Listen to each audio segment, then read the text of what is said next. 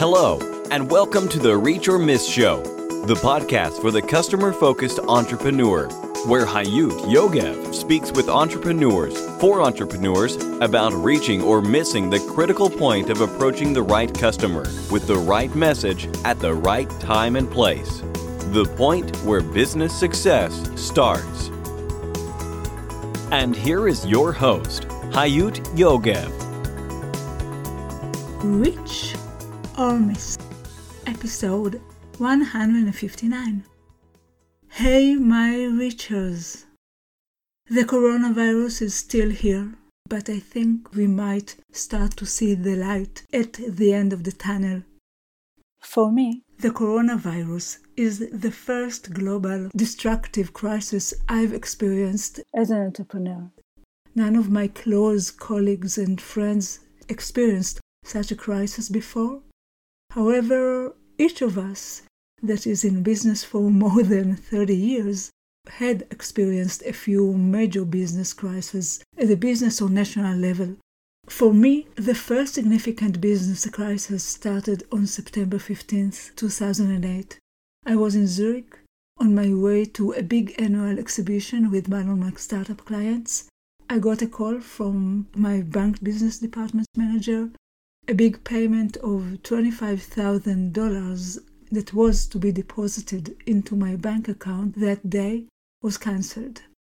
It was the day of the Lehman Brothers bankruptcy, and the financial landscape changed forever that day. Over the next few days, two of my biggest clients cancelled their contracts. My company was less than 9 months old. I carefully built it step by step with clients I knew and could trust. It was my first year of being independent after more than 20 years of executive marketing roles in international leading brands. The situation was totally new to me. It was a painful failure, and the next few months were incredibly difficult, or should I say challenging. However, looking back, this was exactly what allowed me to grow so fast in the following years. In 2010, we closed the first investment of $1.5 million for one of our clients, and suddenly the company was growing faster than ever. If you ask me which of these cases in those years affected my future business success most, it was definitely the failure, not the success that came afterwards. The coronavirus has changed almost everything we knew and got used to in the last 10 years. It's a shocking, painful event that affects our total daily routine and habits in our personal and business lives. However, as I learned from some of the most successful entrepreneurs I interviewed on my Reach or Miss podcast, it can also be a very significant business leap. Before diving in today's episode, I recommend you to go to the reachormiss.com site. You will find there many guides and free tools to help you in your journey, and of course the show notes of this episode as well of all our 150 other interviews. Some of the very successful entrepreneurs that I interviewed talked about the crisis that led to their success. Today we are going to hear 4 of them: Bruce Van Horn, Jonathan Slane, Jeff Bullas, and Avi Aron, that started their successful businesses from the lowest starting point. One of my most surprising and exciting interviews was with Bruce Van Horn, who started his story by saying, "I'm an executive and life coach, as well as a business and leadership consultant. I survived stage 4 prostate cancer, the death of my daughter, a divorce, and 2 bankruptcies. I had a bankruptcy that happened a couple of years after my daughter's death, just before my divorce. I was at a very low point of my life, and I hated everything about my life at that point," he said. I think it is an amazing story, not only because the tough experience Bruce went through, but because of his journey to reach a meaningful, fulfilling level of success. Bruce Van Horn is a best-selling author, speaker, thought leader, transformational life coach, business and leadership coach, marathon runner, and cancer conqueror. Bruce hosts the Life is a Marathon podcast, which has millions of listeners in over 210 countries around the world. Bruce is passionate about sharing his life experiences and respected insight to help people overcome their negative thinking and limiting beliefs and develop a winning mindset. Bruce loves coaching people to become the fullest expression of who they were created to be. He lives in Richmond, Virginia. Bruce Van Horn, what a pleasure to have you here. Hi. It's such a pleasure. Thank you for giving me the opportunity. It's great having you here. Thank you for coming. I just shared with our listeners what you have done until now, and I would like to ask you to share with us what are you doing and most passionate about today, and where are you heading? What I do now, I speak. I am an executive and life coach, a business and leadership consultant. I've been doing this for about 6 years now. I realized that all of the experiences that I had had in my life, personal tragedies of my life, I lost everything filing bankruptcy a couple years after my daughter's death, and just before my divorce, I was at a very, very low place in my life, to the point where I was actually suicidal. I was driving around my hometown for bridge overpasses to jump off of. At that point, I had 2 boys. It was my middle daughter who passed away, but I didn't even like being a dad. I dreaded waking up every morning. I just hated everything about my life at that point. And it was actually through the process of running a marathon. My older brother challenged me. He was a marathon runner. And so he challenged me to run a marathon that year with him. Now, I thought he was crazy. I didn't want to do it. But I was like, you know what? Why not? And it was actually through the process of running a marathon that I learned so much about myself and what it was that was holding me back in my life. I was at that point in total victim mode. I had a long list of everything that was wrong with my life and things that hadn't gone right in my life. And I had a correspondingly long list of everybody or everything that was to blame for those problems.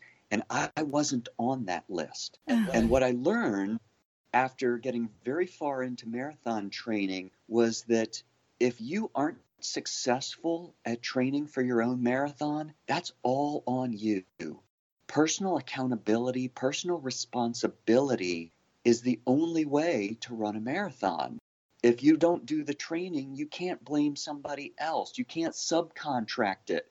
You can't hire a marketing team to go out and do your marathon training and then blame them if it doesn't work well. And I realized that the number one problem that I had in my life was a thinking problem. It was a thinking problem. And I got up every morning and I did my marathon training. And I realized, first of all, you can't train for a marathon with a negative mindset about whether or not you can do it. If you keep waking up every morning and say, oh, I just can't do this, I can't do this, your body will eventually say, you know what, you're right, we can't. But if you wake up with a mindset that says, you know what, not only can I do this, but I'm going to do this, and I know exactly why I'm going to do this. And so it's all about having a big why. And as I had completely transformed my body, I was no longer overweight and out of shape. I was a marathon runner. And I realized that my brother very early on said something I thought was absolutely ridiculous. He said, Bruce, the hardest part about running a marathon is making the decision to do it. Now, I thought that was crazy because I thought the hardest part about running a marathon was the actual running part. But he was right, but I misunderstood him. The hardest part about running a marathon is making the decision to do it. But I thought he was talking about a decision that you make once. But this is a decision that you have to make every single day of your life. To get up, to do the things necessary to become the person that you believe that you're capable of becoming. And once I realized that about how it transformed my body, I started to apply that philosophy to every area of my life. And so my finances started to turn around again after my second bankruptcy. My relationships got better. I started enjoying my life. And people started to notice that I was no longer a negative, pessimistic, sarcastic person. And they started asking me what was going on in my life. And so I just started telling them. And I got invited to be somebody's life coach. He was in sales. And he said, dude, I don't know what it is that you've got, but I want it. And I want to hire you to be my life coach. And I had never even heard of the phrase life coach before. I had heard about consultants and I knew all about psychologists and counselors and therapy and all of that. But so he told me his idea of a life coach. And I was like, all right, whatever, I'll do this. And he paid me $20 per session. We met at a Starbucks for coffee once a week. And it just worked really, really well. And I found that that was really my gift, was being able, I realized that all of the experiences that I had had in my life, between being very involved in large businesses, understanding leadership, and going through the personal tragedies of my life and coming out on the other side of them, having been a better person for having had those experiences, really set me up to what I do for a living now, which is working with people on their mindset, on their businesses, on their visions, helping them, have an endurance mindset, helping them climb the mountains of their life, both physically and metaphorically. But really, it's about ascending. I discovered yoga and I discovered meditation, and really getting very clear about your state of consciousness. So sort of how I got to where I am now and what I do. And so what I do now is I speak. I am an executive and life coach, a business and leadership consultant. So I work with businesses pretty much of all sizes, everything from 10 to 15, 20 employees, or a solopreneur, all the way up to large corporations. I talk about branding and energy within businesses, and how the idea that the biggest enemy of your business is thinking that you have competition. And that kind of runs people's world, because we live in a very competitive culture. And when I show up to a business and say, you know what, you've got to completely forget the word competition. You have to create the greatest products. You have to create the greatest customer experience. And when you are so focused on the act of creation, competition is irrelevant. I agree with you so much. I say it for years, and I couldn't agree more. How long have you doing this new way of thinking with people? How long since you've started to be a life coach together with your consultancy? Yeah, so I've been doing this for about 6 years now. I took an entire year off in 2014. I was diagnosed. I had stage 4 prostate cancer, and the treatment for that and the surgery for that had a lot of complications. And so I took almost a year off. I maintained just a handful of clients during that time, but I really focused on recovery. I also focused more on my mindset and focusing. Again, we will always get more of what we focus on. And so it kind of, I had to teach my doctors how to work with me, because I did not allow them to talk to me about cancer or fighting disease. Whatever it is that you're fighting will only grow. And so I had to work with my doctors on talking to me about health and strength. And, I said, don't come in here and talk to me about cancer or fighting the disease. I said, let's talk about strength and getting healthier. It's like they're competitors, isn't it? Exactly. And so my surgeon told me, he came to my bedside and he said, Bruce, I know that you love to run marathons. I just have to, as your doctor, I just have to break some bad news to you. I had to do a lot of cutting inside your abdomen, including the muscles that are your core strength muscles. And he said, I think we might in about 6 to 7 months be able to get you back to easy jogging. And maybe at some point in a year or so, you can start running 5Ks or 10Ks just for fun. But I think the days of your competitive running and certainly the days of your marathon running are over. And I said, well, okay, thank you for your concern. Because I think he shared it with me from a position of love and just wanting to, not set me up for failure. But his agreement with reality was not my agreement with reality. And on the 1-year anniversary of me coming home from the hospital, about the time he thought I might run my first 10K, I ran the Boston Marathon. And so he was pretty shocked at that and thought I was pushing too hard. But again, it's all about what you believe is possible and taking the action to do it and completely eliminating negative thinking from your life, because the only thing that holds you back, I don't know what everybody's spiritual belief is about God or whatever, but if we believe there is this all-powerful force in the universe, there are no obstacles. There is nothing that is impossible for this force, for God.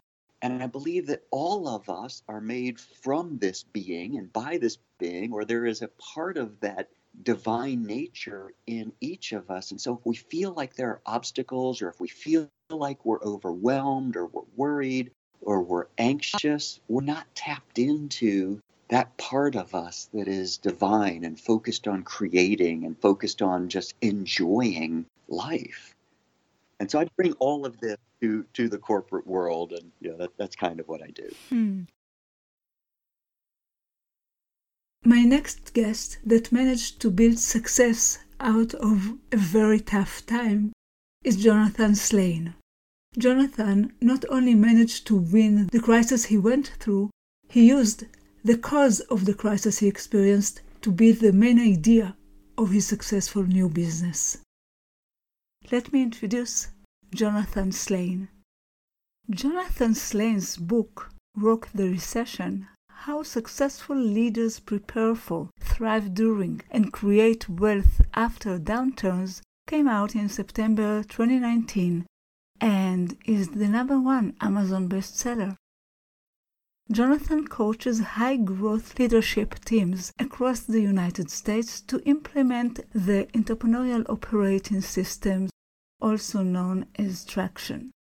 He focuses on working with entrepreneurial niche or specialty firms and large corporations, spending over 100 days per year working with teams just like yours.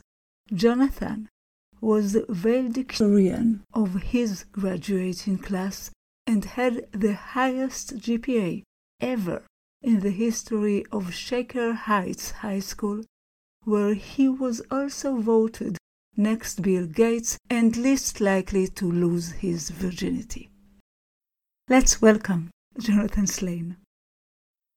Jonathan Slane, what a pleasure to have you here with us. Hey! Let's rock! Let's rock! I'm so happy you are here with us, and I just shared with our listeners what you've done until now, and I like to ask you to share with us what are you doing and most passionate about today, and where are you heading?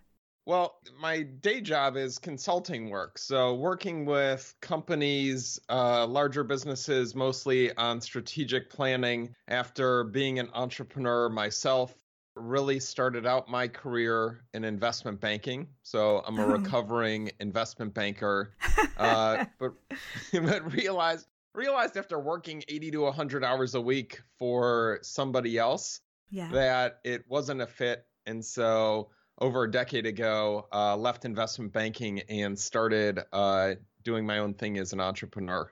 And what did you start doing? Did you start consulting? Do you have anything else? No, yeah. So after investment banking, I actually took a trip with my brother-in-law to Denver. he asked me to come look at a franchise business that he was interested in getting into. Okay. And my brother-in-law knew that I was kind of the business guy in the family, since I did a lot of mergers and acquisitions, helping buy and sell companies. And he wanted to make sure that the franchise would be a good investment. Okay. We went to Denver and we looked at the franchise together. And on the flight home, I told him, why don't I leave the bank and do this with you? Oh, so this was actually the first time that you decided to leave the bank?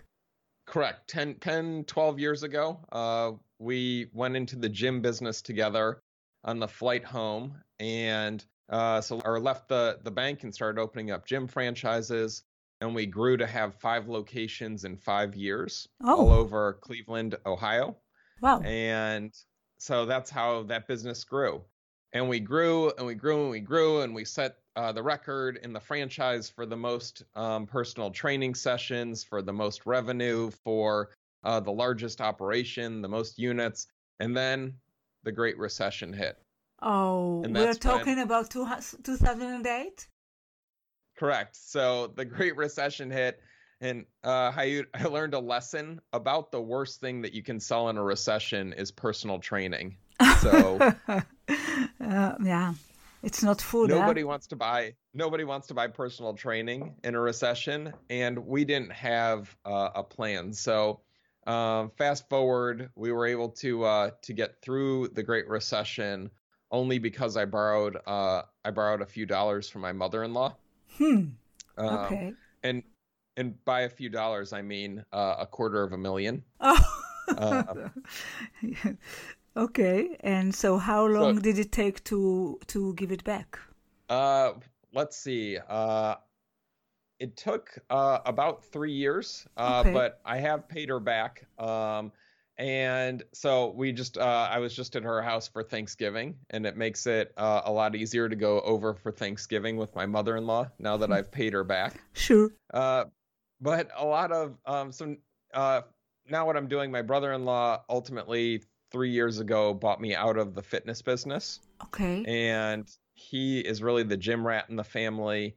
He loves working out. He loves helping people work out. It just wasn't my passion. It wasn't my coffee, like Howard Schultz from Starbucks feels about coffee. It's a beautiful story, right? Yeah. Who knows? He probably hates coffee, but in any case, for me, what I do love and have been great at was really the consulting work. Okay. And so I had a conversation with my brother-in-law 3 years ago because I was doing more and more consulting and less work at the gyms.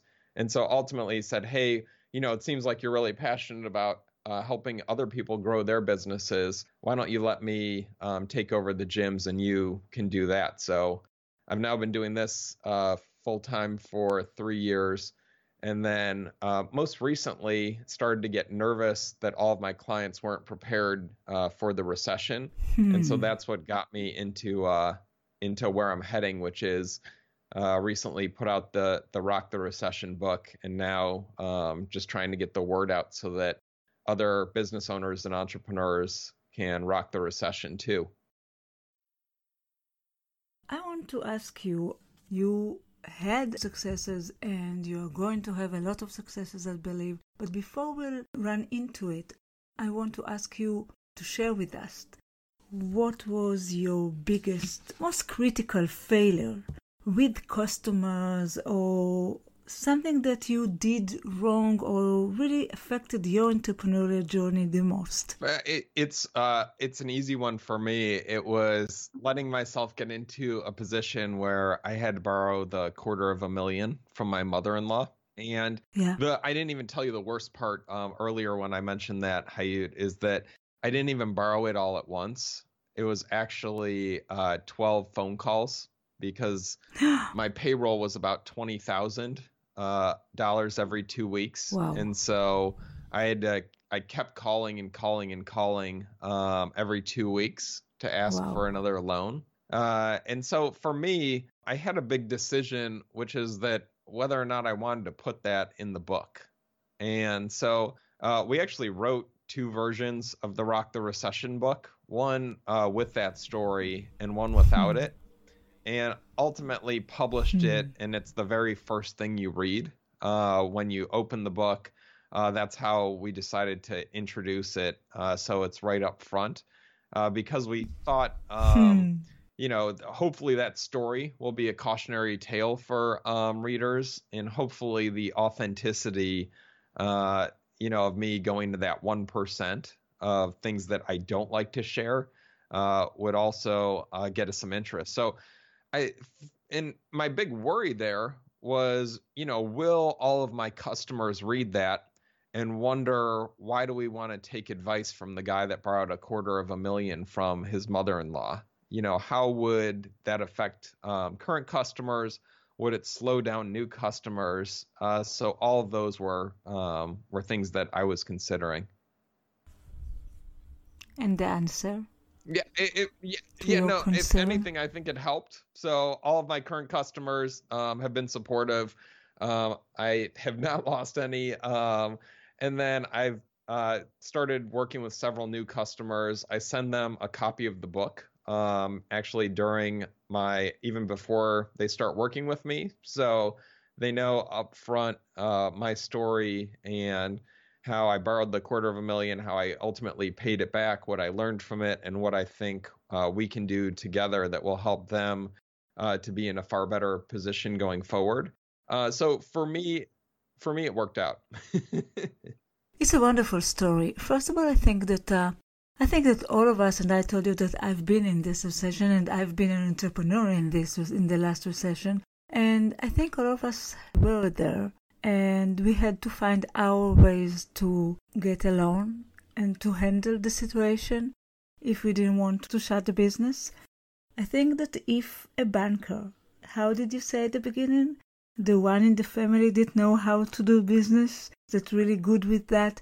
If you needed to take a loan, probably any one of the entrepreneurs, the clients, any one of us can find themselves in such a situation. And I love that. I think it's a beautiful story, and it always works, right? The good stories. Yeah. Well, I think too that for a lot of the audience, we haven't had a recession in over a decade, and a lot of the entrepreneurs listening to us, whether you're a solopreneur or you own a small business, if you've never been through a recession because you started your business within the last 10 years, then also this topic is completely foreign and something that you've probably never thought about or had to consider. And since a lot of entrepreneurs are recent to owning their own business or starting a business, it's just another thing to consider in terms of what can you do now to get ready so that when the recession hits, you can just stomp on the gas and accelerate so that you can buy, maybe right now you don't have a lot of resources. And so you're wondering what you can even do. But in a recession, assets go on sale. The bank may take back, if you're a baker and there's an oven that you covet and it's an expensive purchase, understand that in a recession, if the bank has to go repossess somebody's oven, they don't want to own ovens. First of all, the bank is going to have to go repossess the oven. They're going to have to go to wherever it is and pick it up. They're going to have to put it on a truck. They're going to have to drive it to a storage unit that they rent. And then they're going to have to put the oven in the storage unit. Then they're going to have to go back and get it and take it to the auction house and auction it. And then they're going to give the auctioneer a third of whatever they make. In other words, the bank will happily sell you the oven for pennies on the dollar just so that they don't have to deal with all of that mess that I just talked through. What you can do now, if you're an entrepreneur and you're listening to this, is start making relationships with banks. Let bankers know that in a recession, you're a buyer for ovens. If they repo ovens, then you would love to be their first phone call, and you will happily show up with cash the next day, and you'll show up with strong people to help you carry the ovens, and it won't be a problem for them. I mean, that strategy is something that you have to plan for now so that you can form those relationships with the bankers now, because in the recession, they're just going to call the first person in their Rolodex that they know will bring them cash. Sure. The one that already built the relationships with them. Sure. And now I would like to ask you about the story of your greatest, most significant success as a result of the right customer focus or something you did right about approaching your customers.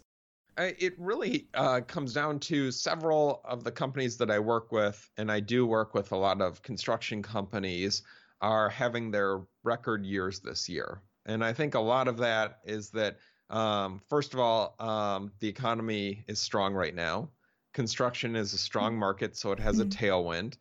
And on top of that, we've done a lot to lay the groundwork for that success, for them to be really profitable. And I think the biggest success is that I've been very honest with them, because in a lot of cases, it's hard to read the label when you're inside the jar. And so what I do is I provide that outside perspective, that honest opinion, and I can do it only because I work with 20 different clients.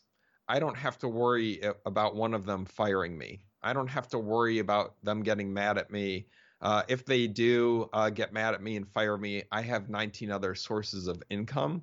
So I would say that the biggest success is that ability to be truly honest and to deliver that perspective from outside the jar that they just can't get internally. And I think the biggest success is the success of our clients, isn't it? What a great feeling it is that we managed to not only help ourselves, but help 20 or 15 other clients to thrive. Yeah, and I think for me, the other part of it is to be like a bullfighter. The more that we can be the matador that really shows off the client, or the bull in this case, then that's where really the attention deserves to be and should be. So I also think that I take a lot of pride in doing what I do without the client even noticing all the small things that go on to help to make it all happen. And that's sometimes part of it, is that the client doesn't even realize all the little flourishes that are helping them to be successful and to look really good in the middle of the arena. So I will tell you, as a marketer, that you should tell them and show them what you're doing while you're doing that. Because so many times a lot of clients look at things and say, oh, it just happened. And I think one of the things that a lot of consultants or people that help clients don't do is really show them what they missed. And I think it's important.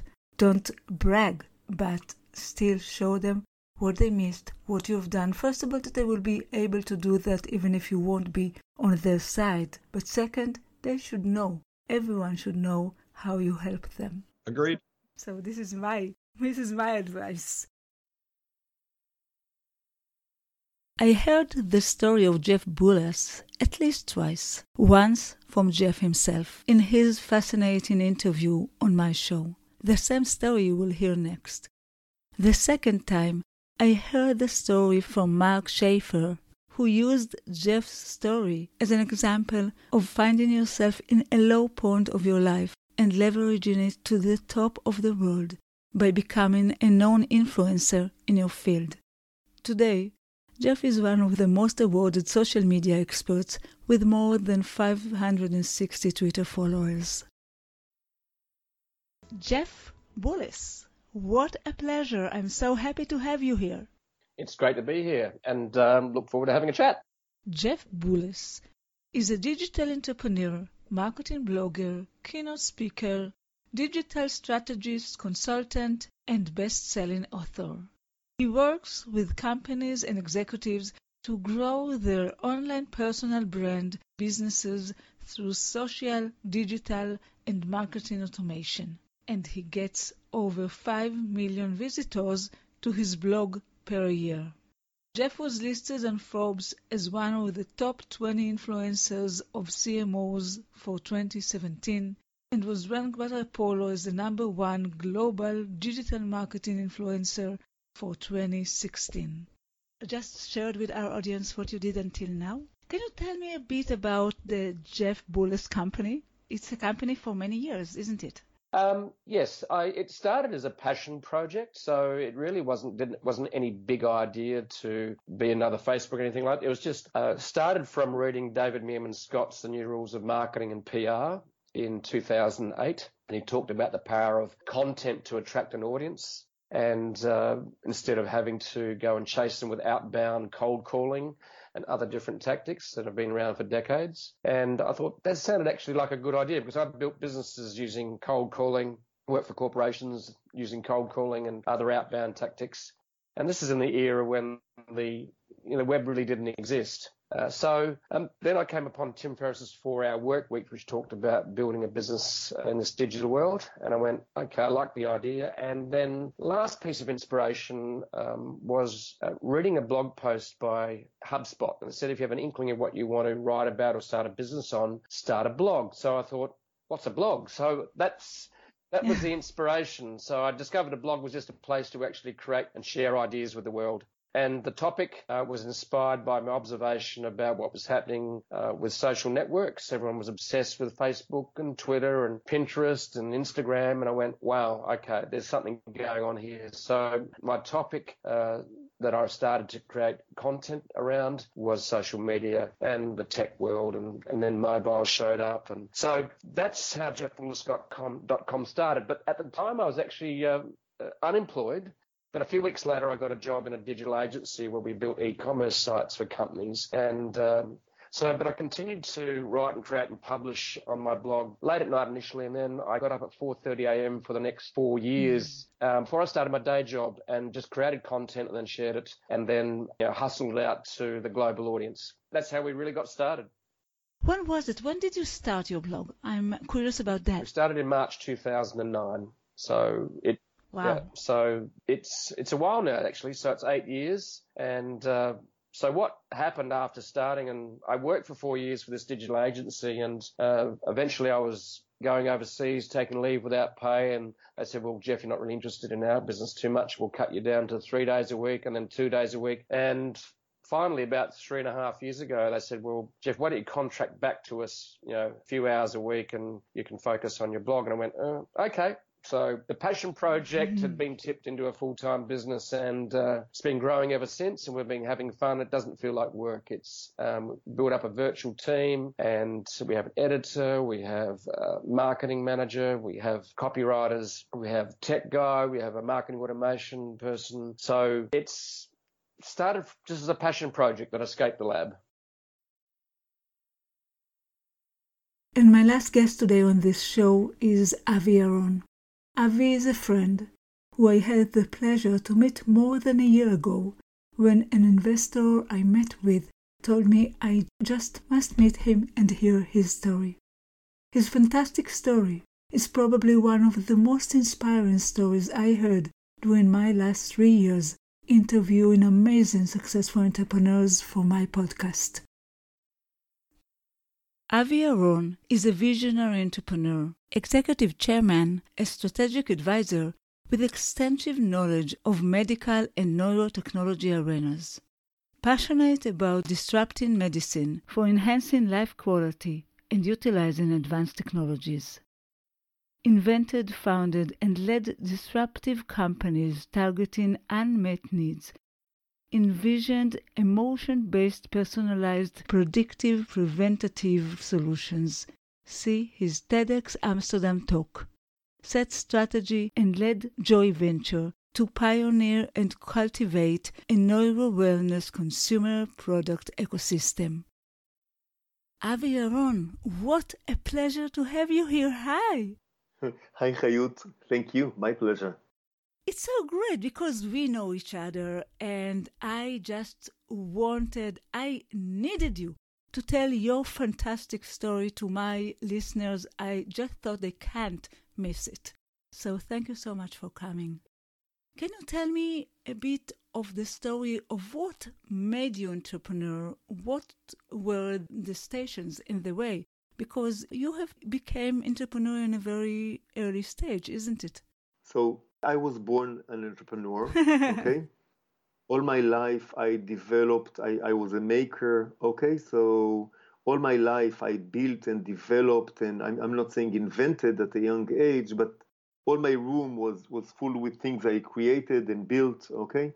And I always improvised, and I always looked for shortcuts, and I always thought... Can you give us an example? What did you created and built in a young age? Yeah, so even before the age of computers, I developed programmable control for my room to turn off the lights, and I electrified the door so it would open and close, and turn on my heating sheet in the winter, and everything was completely automatic. So you invented the smart home much, much, much earlier, and most of us didn't even adopt it today. So it's not invented, it's developed, but I had a smart room back in the 80s, okay?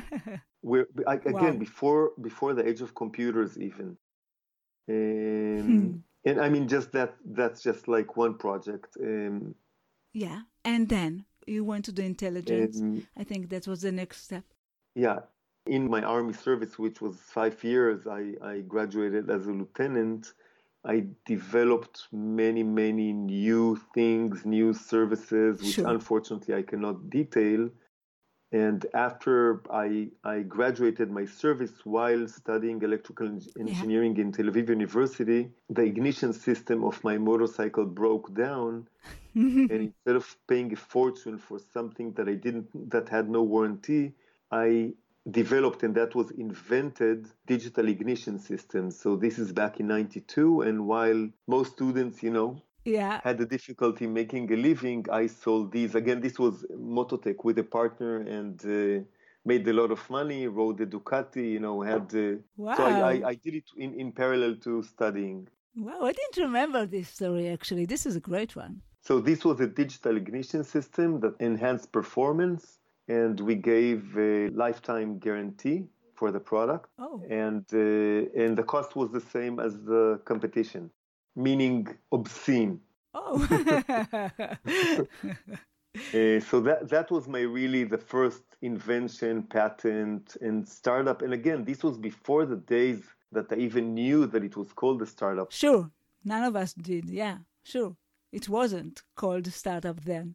Yeah, and one day, riding on my Ducati between the two startups that I worked and the university, I had a motorcycle accident on the Ayalon highway that changed my life forever. Oh. I was diagnosed with a brain tumor. Which has nothing to do with the accident, isn't it?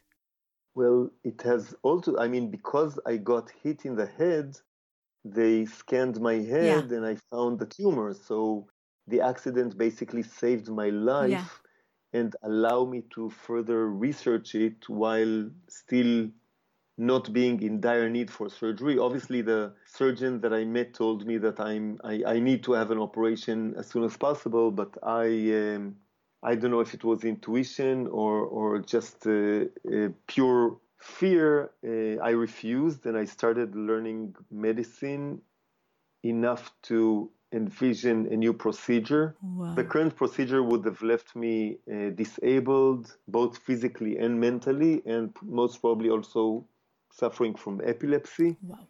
And I envisioned a new surgical approach and had a surgery in NYU. A year and a half later, I searched all over the world for someone that would save my life in parallel to learning and practicing lots of alternative medicines. Yeah. And the surgery was a phenomenal success in the point that the physician did not cause any damage, but was a failure in the fact that he could not remove all my tumor. Oh. The reason being that the tumor was extremely deep-seated. It was in the middle of the head, and to get to that location, he needed to, dig through healthy brain. Okay. And he made a tiny, tiny opening, and because of that, he couldn't really see. Okay. And it was immensely frustrating to learn that he did not remove all the tumor, And he explained to me the need, and me, because of all the frustration that I had. Yeah. So again, it's the same thing, frustration leading to research, leading to invention, leading to a startup. Sure. I invented a completely different approach to provide him miniature 3D vision. And that company was called VisionSense, and over 18 years, I took it from an idea and patents to a global company to being acquired by Medtronic. Wow, but it also saved your life, isn't it? No. No? Okay. I couldn't raise any funding. So I went and had 3 more surgeries in Germany and Israel. Again, 3 because of the complications. And only after that I could raise the money. I mean, I started it with my funding, but I'm not that rich. So when it reached the millions of dollars, I had to get VC money. So I basically volunteered to have these surgeries when I was still asymptomatic, just so I could close on millions of dollars and also marry my love. Which is the most important thing after staying alive, isn't it? You actually invented VisionSense, but it didn't help you. But you got saved, isn't it? Well, it took probably something like 7 or 8 years to develop the technology. Okay, it was insane and tens of millions of dollars. Okay. So it couldn't help me, but I'm so happy that it's helping thousands and thousands of people worldwide. It's not about me, right? It's about others. No, and the happy thing is that you don't need it anymore, isn't it? You can be healthy and help other people to survive. Well, I think I learned my lesson, and I completely revised my life. I'm detailing that in the TED Talks. I will not bore you, but I'm not the same person. I completely changed my thoughts, habits, nutrition, lifestyle, and only for the better. And I'm actually thankful that I had the brain tumor. Wow. Thankful because it helped me to be a better human being, and thankful because it shifted me from inventing stupid ignition systems and Wi-Fi technologies to saving human life. Thank you, my Richards, for listening. I hope you enjoyed this episode and got inspired by these stories.